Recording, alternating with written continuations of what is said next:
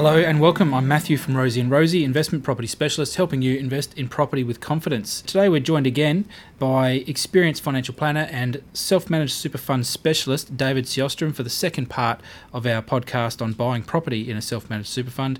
Welcome, David, and thanks again for joining us. Pleasure, Matt. David, today I wanted to talk specifically about the process of setting up a self-managed super fund to buy an investment property. The process, the costs, and who's involved, as it's important to do these things in the right order to ensure that we are compliant. So, firstly, David, property or self-managed super fund first? Well, that is a key issue, Matthew. It's absolutely essential that a self-managed super fund be established first.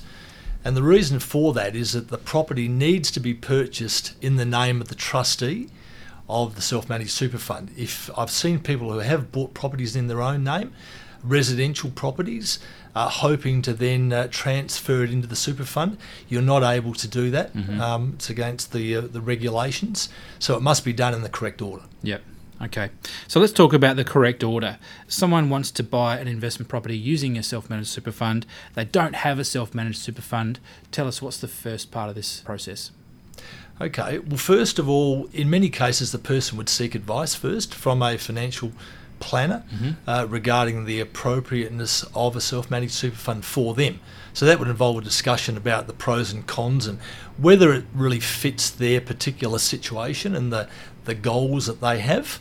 And if should that prove to be good, then the next step is the financial planner would write a written recommendation to support that fact.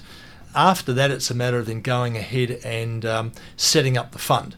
And that would involve securing the documentation, which is the trustee, the rules of the fund, perhaps setting up a company to be the trustee of the self-managed super fund. You'd then register the fund with the tax office because you do need a tax file number and an ABN for the fund to be able to operate.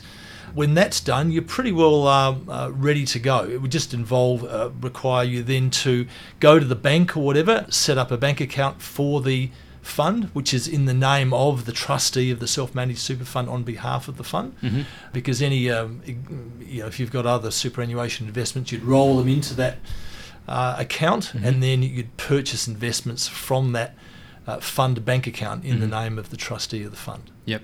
Excellent. Great. Now, as a financial planner, you can help with the advice. What sort of fees are we talking, ballpark figure for that advice in the initial part of the process? Yeah, certainly. Look, for the initial advice, I guess that initial discussion around the suitability for the client and to put it all down in writing in what we call a statement of advice would be around about $1,500 to $2,000 plus GST.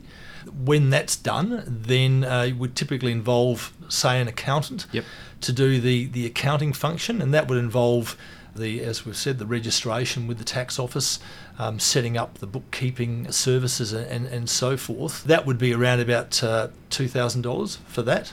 And then, of course, the fund needs to be administered on an ongoing basis. So every year there is an annual tax return. And also an audit needs to be arranged as well to ensure that the fund complies with the law. So for that, those ongoing accounting fees, probably around $2,000 to $2,500. Now, once the trust, the self-managed super fund and the trust has been set up, they've got the ABN, it's registered, they've got the funds together, it's only then that they really can go and enter into a contract to sale or purchase an investment property. If borrowing is involved, is it at this point that we should be talking to a mortgage broker, and what type of loans facilitate or can be facilitated within a self-managed super fund? Yeah, certainly, and look, that is a really good point. I think before when a property is identified, then the fund trustees or members, who are one of the same, would want to go and see a finance broker to really get a pretty good idea of what they're able to borrow. So if it's possible to get some pre-approval, that would be an excellent idea to do that. Sometimes off the plan investments it might be a little more difficult, but at least they could get some sort of guide of what sort of borrowings or level of borrowings are available. The other issue is that when a self-managed super fund is borrowing, you're not able to use the usual residential mortgage, for instance. That's not suitable. There's a particular type of loan that self-managed super funds need to utilise when the borrowing's involved. It's called a limited recourse borrowing arrangement. So it's a long word, but essentially it's a type of loan that if anything goes wrong, the lender can't then take the other assets of the fund. So you'd basically, I guess, lose your property, but other fund assets would not be touched. Yep. And as a result of that, the bank's loan to value ratio is generally a little bit lower for the limited recourse loans. That's right, and probably around about, it depends on the type of property, but quite often it's around 60%. Around there, because I guess the banks would need to figure in a bit more safety given the limited recourse nature of the loan. Exactly. Yep. So after this, if borrowing is involved, we bring in the mortgage broker, we set up or get borrowing capacity, understand LVRs and whatnot. We can then enter a contract, providing everything goes through accordingly. We can settle on the property, instruct a property manager to find a tenant. After that, there's the ongoing compliance and audit, which you alluded to earlier. Tell us a bit more about that and some of the people who are involved and the costs. Yeah, certainly. Look, in terms of the ongoing compliance functions, typically an accountant or an administrator would be doing those functions. For most people, it would typically involve an annual return, so all the financial information, all the transactions that have gone through the fund would be collated, and a set of financial statements would be produced along with a tax return for submission to the tax office. And the audit would also be arranged at the same time to make sure that the fund's complying with the law, and that's a key issue, because if it's not, there are severe penalties involved for that.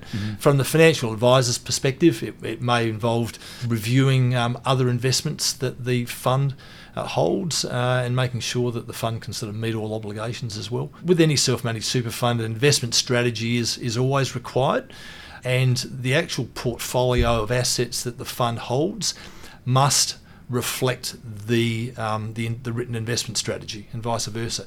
If that's not the case, then we need to amend the written investment strategy so that does occur. Because things change. That's people have children, lose jobs, get right. Promotions, get divorced, yes, etc. So, correct. Sure. Okay.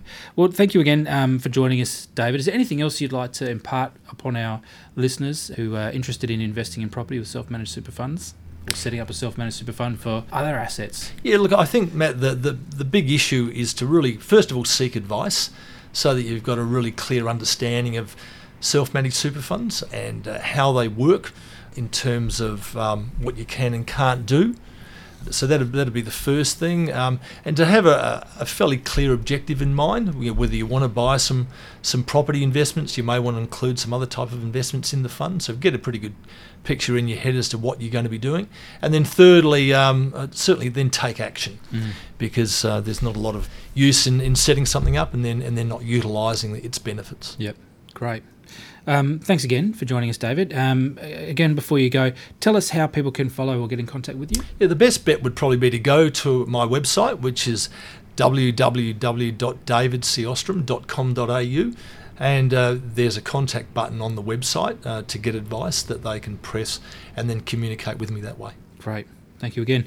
And thank you, listeners, for joining us too. We hope you found David's insights to be useful. If you have any questions for David, feel free to get in contact with him through the website. Similarly, if you have any questions, queries or feedback for us, please send it in, comment below, or email hello@rosieandrosie.com.au. We'd love to hear from you too.